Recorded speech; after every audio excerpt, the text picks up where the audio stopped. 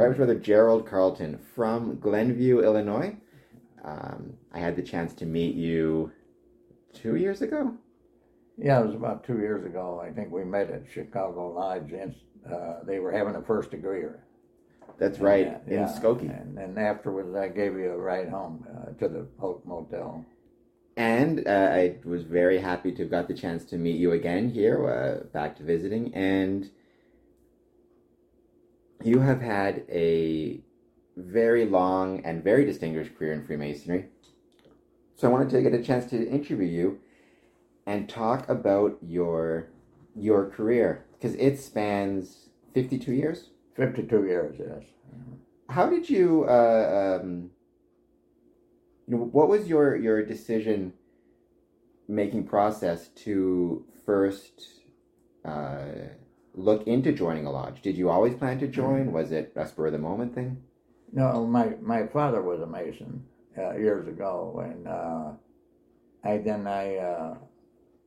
I lived in Western Kentucky. He was a Mason there, and then I came to Illinois, and after I got married, we had a lot of kids and everything, so I didn't think about it for a long time about actually joining. And then my brother-in-law had got into it, my sister's husband, and he talked to me about it. So then I was 34 years old when I joined, and I joined there, and then I got active right away.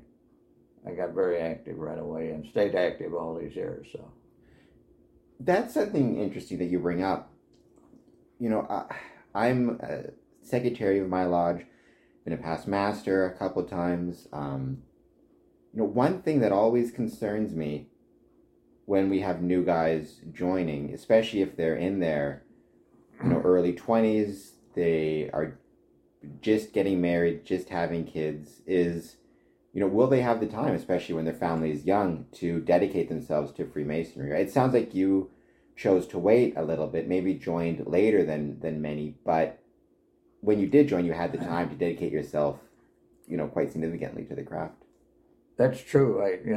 By me joining late, I was able to, my kids were getting around, able to take care of themselves pretty much, and I was able to get a lot of time involved and still be with them, and naturally. But you're right, because today's world is a lot different was back then. Seemed like there's a lot more things to do. But the young guys are coming in early at 20, actually at 18. They're coming in at 18. By the time they're 22, they've already masters of the lodges, and then they get married or buy a house, start having kids, and then they drop out. They maybe keep their membership, but they're not active. We have many right now. We have a past masters club, and the last 5 past masters that we have don't come to that club. Do you think that one thing that, I guess my question is, how do you think a lodge can connect with younger men and keep them interested in the craft, but they don't necessarily have to join? There's social events, and our Grand Lodge in Ontario has been really pushing the idea of not having people join right away, but spending time getting to know them and bringing them to social events. And you can be a friend to a lodge without necessarily joining until you have more time in your life. Well, we have recently one of my lodges that very active in has just made a decision. Like they, if a candidate asks to come in or talks about wanting to join, we are going to invite him out to at least 3 meetings to have dinner. Naturally, he can't go to the meetings, but to have dinner and to socialize with the guys beforehand, try to get to know them a little better than just signing the petition and having it voted on. We think that this might help out. So I know a couple other lodges that are doing the same thing. So you said your father was a Mason. Was his father Mason? Was there a long Masonic tradition in your family? I know that your son is a Mason, one of your sons. So yeah, one of my sons. And we have that the Lewis jewel, they call it, with the he has it with the 3 names on it. I'd have it with 2 names on it. But there's a strange thing about my father being a Mason. My mother died when I was 4 years old, so I didn't know my mother. She died 1 week after my 4th birthday, and she was bedridden for a year before that. So I don't remember her at all. And so my father, we had 6 kids. There were 6 of us. And my father was afraid that we would be going into an orphan's home or something and be broken up. And the Masonic in Kentucky, they had a Masonic home for kids and that. And he thought that would help out maybe, so he joined the Mason for that reason. And so, as many people joined for different reasons. That was the reason he joined. But it never happened. He was able to keep us all together as it was, and we were raised. So, these type of things, Masonic homes. I was in Texas and I saw the Texas Masonic Retirement Center. They're such a wonderful example of what an organization like the Freemasons and what the Freemasons, can do when the craft is well looked after and when, the membership is significant. It's just amazing some of the things and some of the ways that Freemasons took care of their communities in the past. Yeah, right now the Grand Lodge of Illinois has quite a few things. Like we have the Ill Chip program, we call, and we're going to be doing that very soon in our lodge. But they come in and bring kids from the neighborhood, not Masons, but kids from anywhere around the area will be able to come there that day, and they will the police will be there. They'll fingerprint them. They will do DNA on them all and all this, and they'll have a record of that. And the lodge does not keep that record. They give that record to the family, and then if the kid is kidnapped or something happens, they're lost or something, they can give that direct to the police, and they'll know who to search for, what to search for, and all about them, And that's a big deal, and we finance that. That's the thing, is financing it and doing it, furnishing the people to do it. And we have our learning centers, we call. The learning centers are run mostly by the Scottish Rite of Freemasonry in Illinois, and the Grand Lodge supports that with money and that. And on that one, they teach the teachers how to recognize problems with the kids and that. And then we have the autism program, which we teach. We have that going. That's a big thing in the state of Illinois with the Masons, all paying for all that stuff. Not to mention that we have scholarships from all different ones, and each one of the branches of Freemasonry has some kind of a disease that they give money to, to see if we can find a cure for it. So, 52 years of Freemasonry. You started when you were 34, and you mentioned, right, you got involved pretty quickly, pretty regularly. Did you start at did you go through all the office chairs? I know you're currently secretary. Have you been secretary before? I guess what was your progression of getting involved within the craft? Well, when I did my catechism, I found out that was I did very good on all of my catechism, and it kind of encouraged me. And I had a lot of grand lecturers at that time that were working in my lodge and that. And I decided right away, as soon as I was raised, that I wanted to be a grand lecturer. I wanted to be an instructor to pass that on. So I got involved, and then, I made master in 4 years. And then I got my commission as a grand lecturer. Then I went back and I went through all of the chairs more than once, And I also served as master of 2 other lodges. I served as master of my lodge for 3 years, and another lodge for 1 year, and another lodge for 2 years. And I've been, I served almost every year. My 52 years, I've served as a officer in a lodge, you know. And that now I've been I'm secretary at I was secretary of other lodges before, and I took this one on the spur of the moment. Even though it requires a lot of computer work, and at my age, I'm able to handle it. I'm very, very happy about that. What would you say to newer Masons considering becoming involved in the lodge at an officer level, at a mentoring level, or whatever level, looking at getting into the chairs and getting involved? What advice would you have for them about getting started? Well, I know that one thing is I found out that my own research, nothing professional, but only about 1 out of 10 of our candidates today become active afterwards. Now that doesn't mean that they don't keep their membership; they just don't get active, you know. And if they do get active and they become an officer, I point out to them the big thing that I always, and someone else told me this, and that's what got me said, you got to make your plans and work your plans. Today, our guys make plans. They make a lot of plans, but then they don't work them. And at the end of their term, those plans were not done, and they don't, they really didn't do what they wanted to do. If they did, that might help them stay in longer and try again or whatever. But today, to say, what you could do or how you could be get more out of it, it's hard to say because everybody gets a different part out of Masonry. So that's an interesting point, right? And that's been a common theme in these interviews.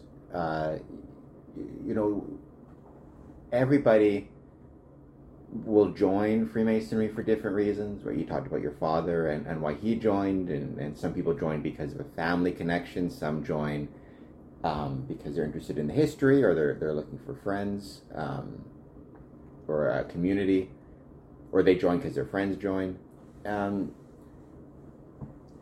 important is it, do you think, for somebody who's just joining, when they or put an application in, for that investigation process, getting to know the applicant, how important is it for a lodge to talk with the candidate about, or the applicant, about why he wants to join and what he hopes to get from the craft? And do you think that there are times when it's maybe better for an application to be denied if the candidate is perhaps, or applicant is applying for, he's concerned as he might be disappointed when he joins if he's not joining necessarily for the best reason? Yes, I think that when we interview them, we need to point out what they really think they're going to get out of it.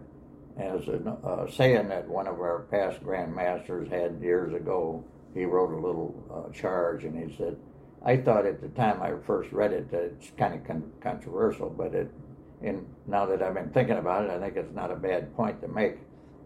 And he said, the question is, will Masonry be any good for you, and will you be any good for Masonry? So that's the thing you have to think about, and that's what I did.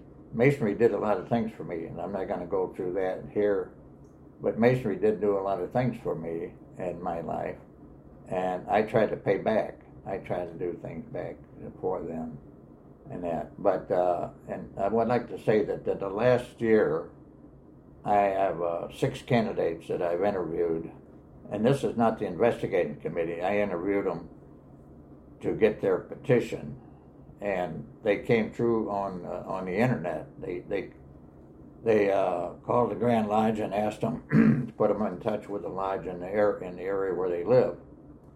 And then I would meet with them, and I spent 1 hour with them, and I took them to the lodge hall and explained to them all about it, Masonry, that without giving away any secrets. I showed them, how Masonry works, what we're doing, and all, the officer list, the cost of what it's going to cost, and the obligations you might need, to attend and stuff like that.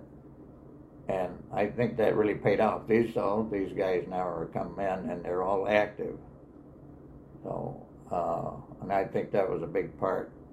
And like I said, it's not the investigating committee, it's something different. Well, does that just go to show the importance of kind of a lodge working together, right? So not relying solely on the investigative committee and taking their word for it, but having applicants meet with other members and tour and taking your time and allowing an entire lodge or a significant portion thereof to get to know the applicant, as opposed to relying solely on three Masons in one committee. Yeah, back in Illinois, and I did a lot of research in that. In Illinois, 1929 was the highest membership of Masons in Illinois, around 400,000. We're down now to 40,000. There's a lot of reasons for that, and some that couldn't be helped, and I'm not going to go into that. But what I want to point out is that we had in Illinois in the 1920s, we had at least 6 lodges in Chicago that had over 2,000 members. And now even my mother lodge, when I joined in 1969, still had 1,000 members. And if you think about it, what it told me was, Masonry isn't set up for all the members to be active. If you had a lodge with 1,000 members in it, there was no place. None of the temples we have, as big as they are, none of them could carry 1,000 people. They don't, they only allow most of them. The biggest ones only allow about 200 people into one of the rooms. So Masonry wasn't set up for everybody to be active. There's a lot of different ways that they can work into Masonry without being active, without going to the lodge. We've had members they went to the lodge maybe 2 or 3 times in their whole 50-year life, but they did a lot of donations, or they did stuff on committees and things like that. That's the way it is. Well, it's that importance of contributing, right? If you're going to be part of something, finding a way to contribute to it, whether it be through your attendance, which is a contribution. I think one thing that sometimes is overlooked is just the value of somebody's presence, even if they don't have any work to do. Just being there for a degree to see a candidate. I think that's one type of contribution, but just, you can contribute by being an officer, you can contribute by donation, you can contribute by working with the secretary. There's a lot of ways to contribute, but the question is that person, that Mason, contributing, or is it just like an empty apron kind of thing on the sidelines? Yeah, well, you hit a good point there. That seems to be our biggest problem right now, is we maybe have a good group of officers and they do a good job, and that is sideliners. We just don't have sideliners. We're down on sideliners. I saw quite a few meetings where every officer's in their chair, they're doing a great job, and maybe 3 or 4 sideliners, and that's, what does that say to the candidate? He's coming into an organization and there's nobody there, except the workers. So, and that's where we're losing out now, is the sideliners have the other people that aren't active, actually active, but they don't come out and support. They got a lot of things that they can do at home with the television and telephones and that. And how we're going to counteract that, I don't know. We need to do something to try to get them to come out and support us on the sidelines. Is that, to what extent is that a question of just explaining to candidates, or not explain to an applicant, and then a new Mason the value of attendance? You often hear brethren say, if I don't have any work to do, or if I don't have a part in the degree, I don't need to show up. I know, when I was setting up degrees, one thing that a lot of members would encourage me to do is, divvy up as many parts as you can. So people have something to do, they're more likely to show up. And my concern with that, or my response was, shouldn't they want to show up just to support the candidate, not necessarily because they have to do a piece of work? But is that just an example of the lodge failing to explain and emphasize the value of attendance? Well, we've told our investigating committees, to impress this on the candidates that are coming into our lodge, to impress on them that we expect them to attend meetings. We expect them to come out. We don't force anyone to be an officer. We're not going to push anything on anybody that don't want it, but we expect them to support the lodge and come out to the meetings and be there and to help, to support the officers and candidates that are coming in. And whether this is going to work or not, we don't know. We're pushing that very hard right now. The only time will tell, I have, and I speak for myself and not for the Grand Lodge of Canada and the province of Ontario, so nobody can get mad at me. I'm just speaking for my own accord, but I've argued on more than a few occasions for an attendance requirement, which exists in other jurisdictions. The Philippines, for example, a Mason is required to attend 3 meetings per year. Obviously they can attend more, they can attend every meeting, but at a minimum they have to attend 3 meetings per year.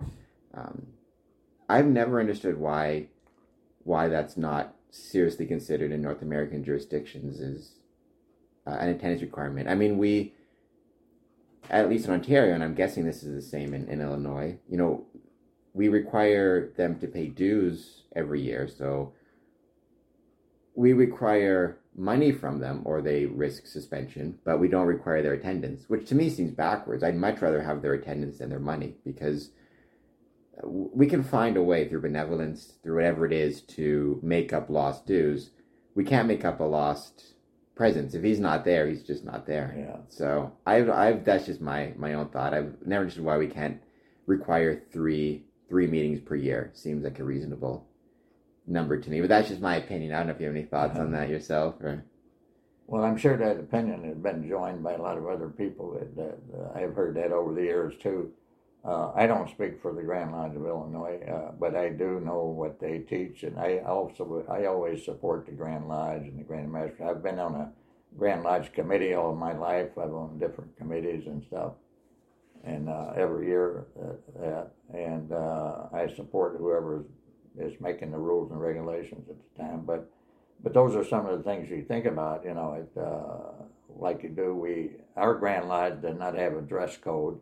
But they support a lodge that has one, on that. If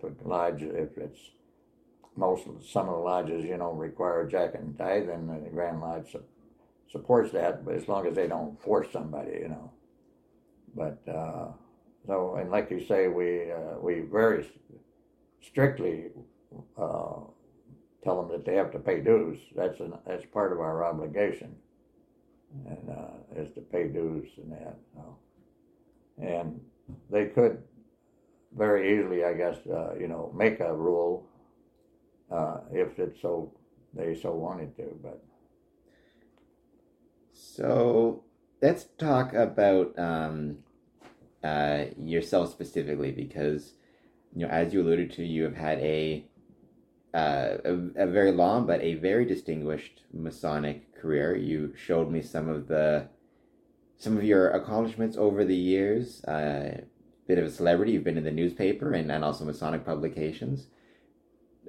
Just talk about some of your, and I'm sure 52 years, it all flies by, but some of the moments and memories that really stand out for you in your Masonic journey, either that honors you received, or even just things you've been to or attended that meant a lot to you.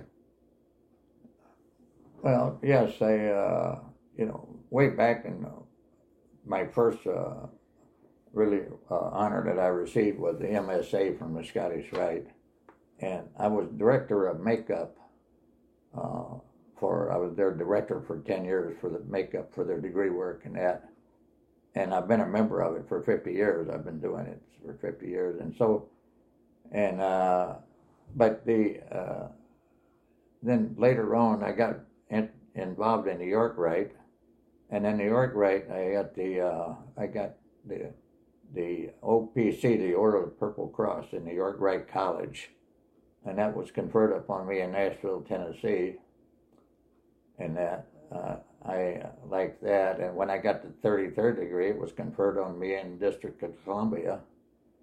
So those places, going around and traveling and getting the awards in those different places conferred upon you, and that, and I got an award in the Grand Encampment of the Grand Commandery of the United States of America there.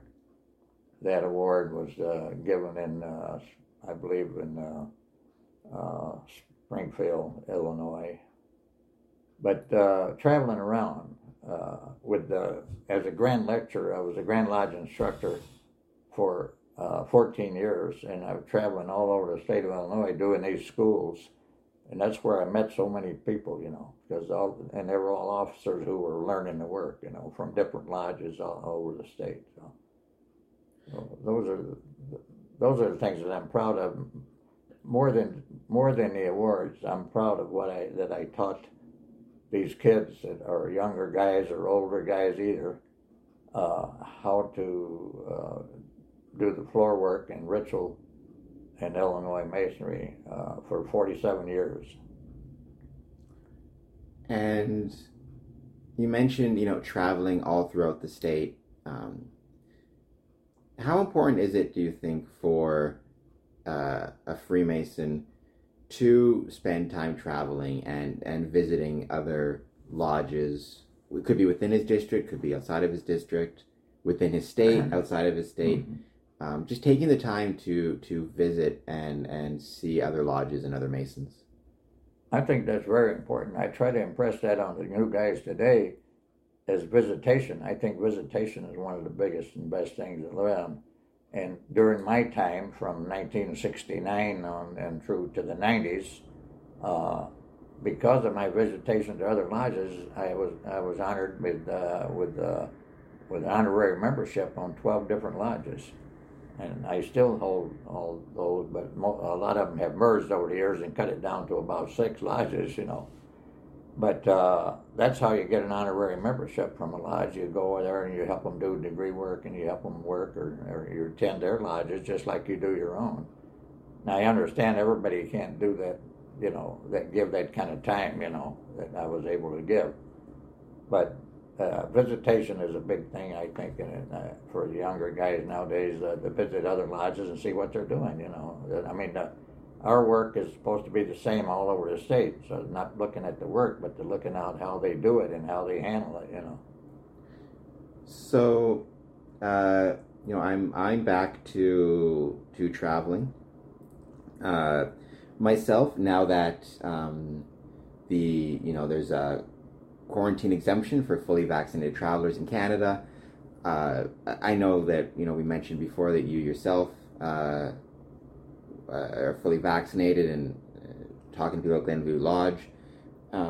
Just as slowly but surely, Freemasonry returns from any type of stoppages with COVID-19, and, public health measures and meetings resume. It's just, how important is it, especially now, do you think, for Freemasons to, get vaccinated so they can, but then to take advantage and to travel and to take part in Lodge as it returns? Because my biggest concern is, if we start out slowly and we don't have a lot of momentum, it's going to stall out. Now is the time when we need to kind of rededicate ourselves to the craft, because the last thing you want to do is, upon your return, have, low attendance. You want to build excitement right at the start. It's very important. I think since the pandemic, it really did hurt us as far as, keeping us from going to meetings and traveling and meeting other things that we were already having a problem with attendance. And then this really threw us in the hole. So I think it's very important now that people start coming out, that now that it's safe for them to come out. I don't want them to come out unless it's safe, but it's safe for them to come out. They need to come out and get some enthusiasm going back in, and that. So, and I'm hoping that that's going to happen. And some of the dependent bodies of Masonry in Illinois are really pushing on that right now. Our Scottish Rite was closed up for almost a whole year. So now they're doing double duty. They're going to have more than just one meeting a month. They're going to try to catch up and do some things like that. And the Shrine is doing the same thing. And of course our lodges, most of the lodges have 2 meetings a month, and they're active now because we had a backlog with candidates. We did have people, believe it or not, we did have a lot of petitions coming in. We just couldn't handle them, that's all, because we couldn't vote on them and we couldn't do different things, which are, because of the pandemic, we couldn't meet in person. We've got a large number of, I think most lodges in Ontario is the same, we're getting a lot of applicants and petitions coming through. How much of a challenge is it to try to not just to deal with them during any in-person meeting suspensions, but even coming back? I mean, any concern about rust on degree work, having to practice again? I mean, you don't want to just go right back into degrees. I would assume you want to give your guys a chance to practice. And just how much of a challenge is it to try to get back into the flow of Freemasonry? It's a pretty big challenge right now. And as me with an instructor and a teacher, what we're doing right now is we're having at least 2 rehearsals before we do the actual degree. But even setting up the degrees now is a big problem. Here's the way that we got a challenge. Here's the way the challenge is right now.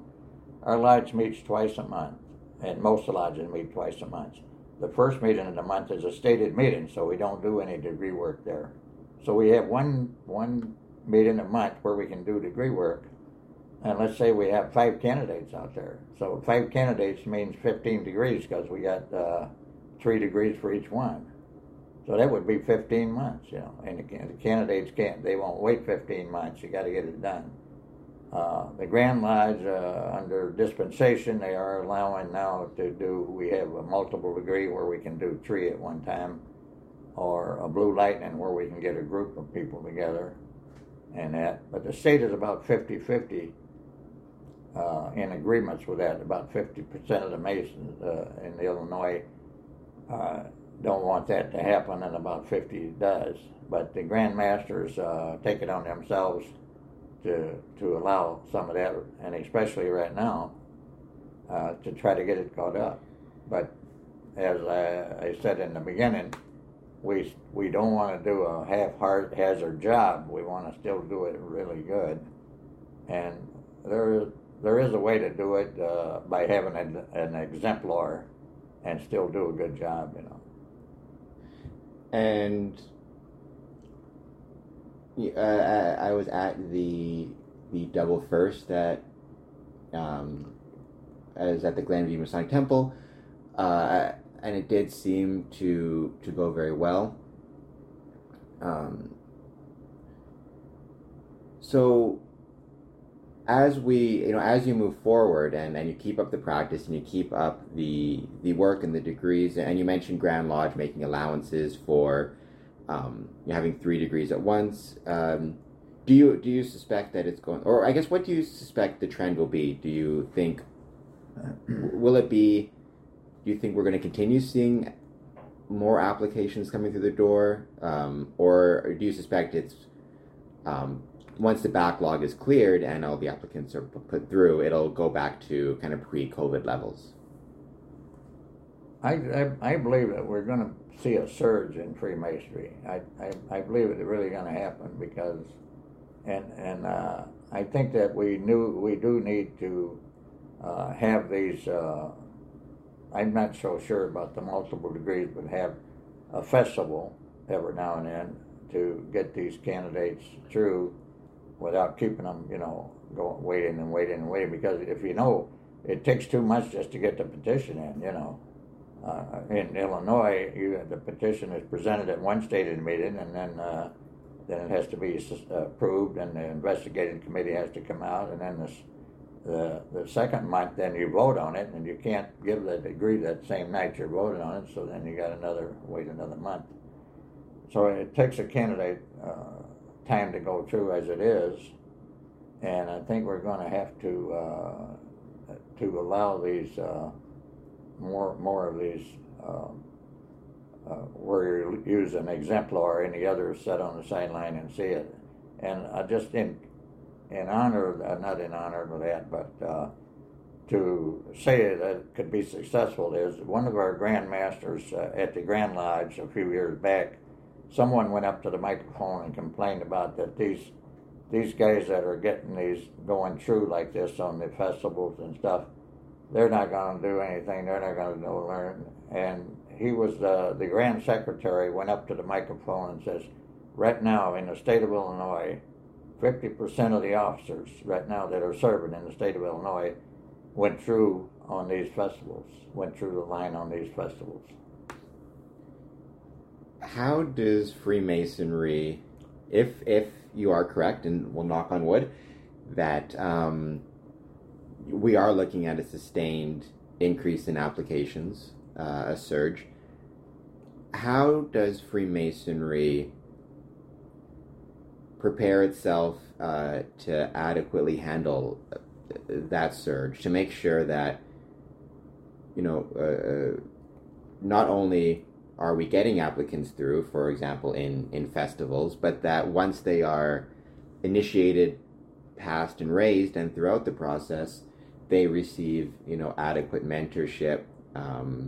They are not kind of quote unquote thrown to the wolves and put into officer positions maybe they're not ready for. The infrastructure side of it, of even something small as, I know plenty of junior wardens who are, very busy as it is, and you increase lodge attendance by, say, 10%, suddenly they're preparing more food or whatever it is. Just, do you think Freemasonry can, or how does it prepare itself to handle a sustained increase in applicants?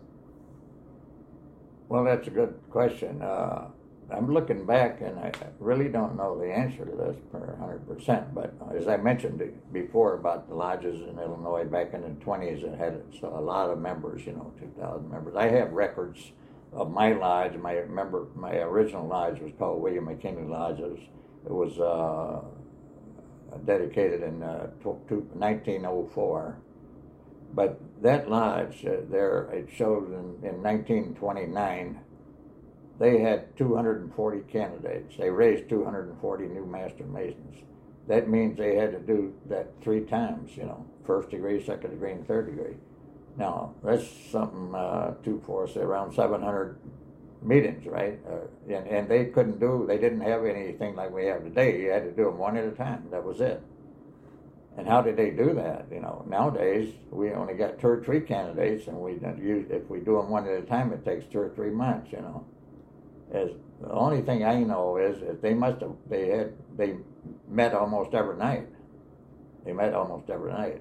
And, well, how do you do that? How many people to go out every night? No, but because they had 2,000 members, they could have a different group going every night, So it wouldn't be any hardship on, one certain group.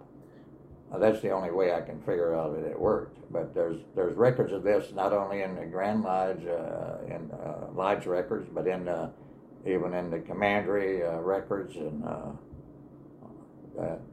such amazing of all the things that we used to do back those years, Well, does that go to a lack of imagination in current Freemasons, in that because we've got so used to seeing Freemasonry a certain way that it's hard for Freemasons now to imagine, bringing in 240 candidates over over a year, and even there's a constant debate, it seems like, about membership, and one concern that a lot of my guests have raised is that if membership grows too quickly or grows too much, the Masonic Lodge won't have adequate resources to dedicate to an individual applicant if they're dealing with 10, 20, 30% increase in membership. But my thinking is just like you brought up, if that shows to me a lack of imagination, because presumably a greater number of applicants means a greater number of resources, both financial, but also just in terms of times and in terms of members that you can rely on. And you can have different groups meeting different nights of the week and having degrees. And just, it just seems so amazing, but not impossible that we could return to a time of, 240 degrees in a year if we just have a bit of imagination and put a bit of effort into it. Yeah, well, I think if you look at, like I said before, the structure of masonry, it covers that in a sense, because if you look back in those lodges back in the 20s, and they had all these members. They had 2,000 members, 1,800 members, 1,200 members, and they built temples then. They built Masonic temples, and none of the temples they built could handle 2,000 people or 1,200 even. Most of them, like it was 140, 150 people. So they didn't expect all of those members to go to and be active in the lodges when they built those temples. So it's a thing that that's the way masonry. In my opinion, that's the way masonry is structured. Not for everyone to be active. I guess about the simplest way to put it. But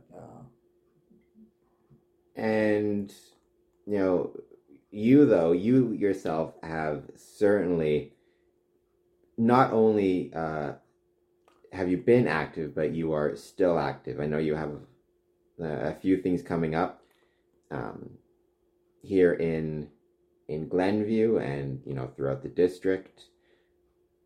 What would you say are you most looking forward to moving ahead in the coming years? Are you excited to see the influx in membership and kind of the changes that are on the horizon? I would certainly like to see the membership go up. We're just getting too low for the whole state of Illinois. I believe now it's I said 40,000 a while ago, but I believe it's 38,000 already. And for the last 20 years, we've been taking in about 2,000 members a year, and we lose 5,000. Don't forget, guys like me, I'm 86 years old, but we had a lot of deaths. When I was master, the very first time when I was master in 1973, we had 900 members, and we had a merger of a lot of older lodges that were 100 years old and stuff, and they had an old membership. And I remember it personally because I had 50 funerals during my first year, so we had so many older guys that had been around. Masons seem to live pretty long lives, and we have just recently the average Mason, the average age in Illinois was 66 years old of a Mason. So that shows you that even with the younger guys coming in today, we hadn't made much inroads on that.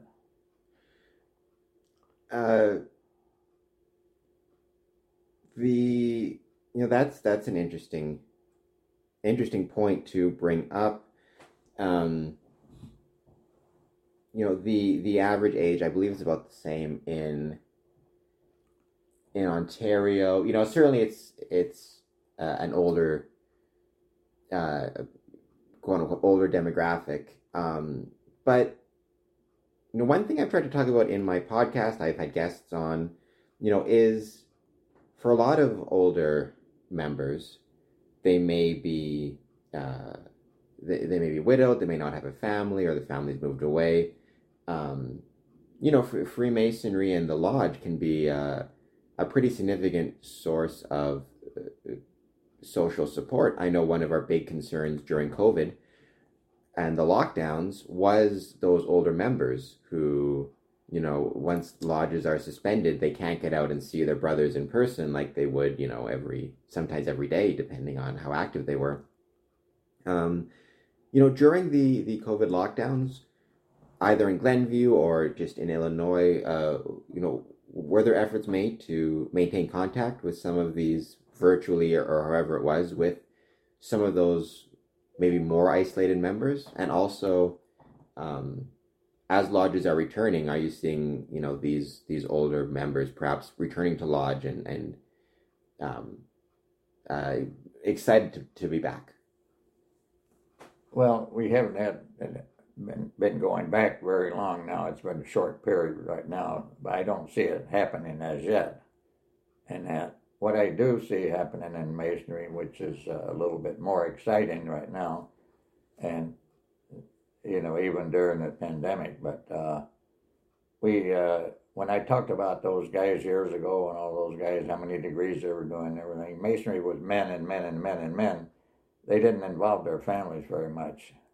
And today, I noticed the younger people now today, at least they're involving their families. We just had an installation of officers, and we had women and children on the sidelines, just as many as we did Master Masons, which is really different and unusual, because for many, many years in Masonry, there was no women or nothing on the sidelines or much. They come out for ladies' night or something once a year, and that was it, But today's world, the younger guys now, their families want to be a part of it, be with them, as much as they can. Naturally, they don't come to the meetings, but we have more things where they can come to, more open meetings, I think that's great. I've always said, Masonic Temple should be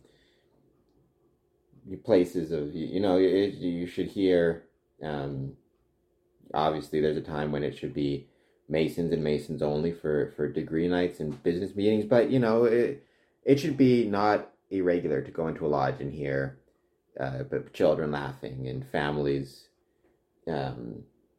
hanging out with each other and meeting each other and dancing and all that type of stuff. For so long, Masonic temples, at least when I was growing up, was that you go to the Masonic temple for your Christmas party and for events, and your dad was a Mason, and you would go and you'd meet other kids whose dad was a Mason, and it was a part of the family's life and the community's life, and I think that that's an important thing that has been lost a little bit over the years.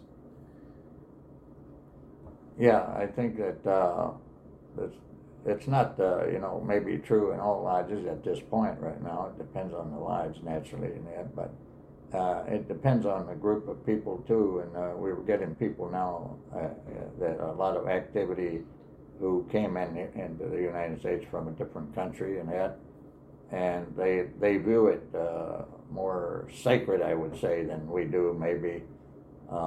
They really put all their more effort into it and that, but I guess it all goes back to what we can do today, or we take out our telephone. We talked about that recently. We used to, back when I first started in Masonry, that stuff wasn't there no more. There was the television was come out, but it was very new, and that was it. But, we'd sit around and during the dining room before we ate and talk, to each other.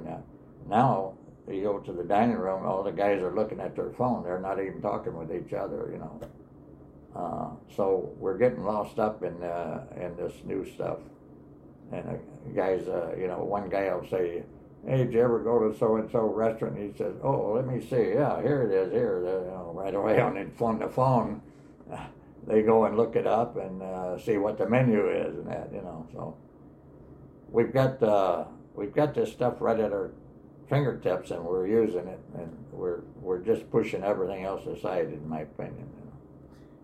I agree, and I think that is a good place to leave it. Thank you for talking to me, 52 years of service to the craft so far, and I'm sure there's many more, and also for your giving me a couple of rides now and meeting with me in Lodge. You did you've done a lot of terrific things for Freemasonry. The most recent, I think, might be your work at the Glenview Masonic Temple. All the new decorations you put on there and the pillars, those are very, very cool. So thank you for that. It's the first time I've seen them, and they're beautiful. It just goes to show, little things can make a big difference in a lodge room. How long did it take you to put all those up? Like, did you paint them all yourself, or? Yeah, well, I did most of that work in the last year, because I got on the board of the temple board and that, and so I had able to get things done. But our temple is a beautiful temple, and it's not like the old type temples. It doesn't have all the old good structures and stuff.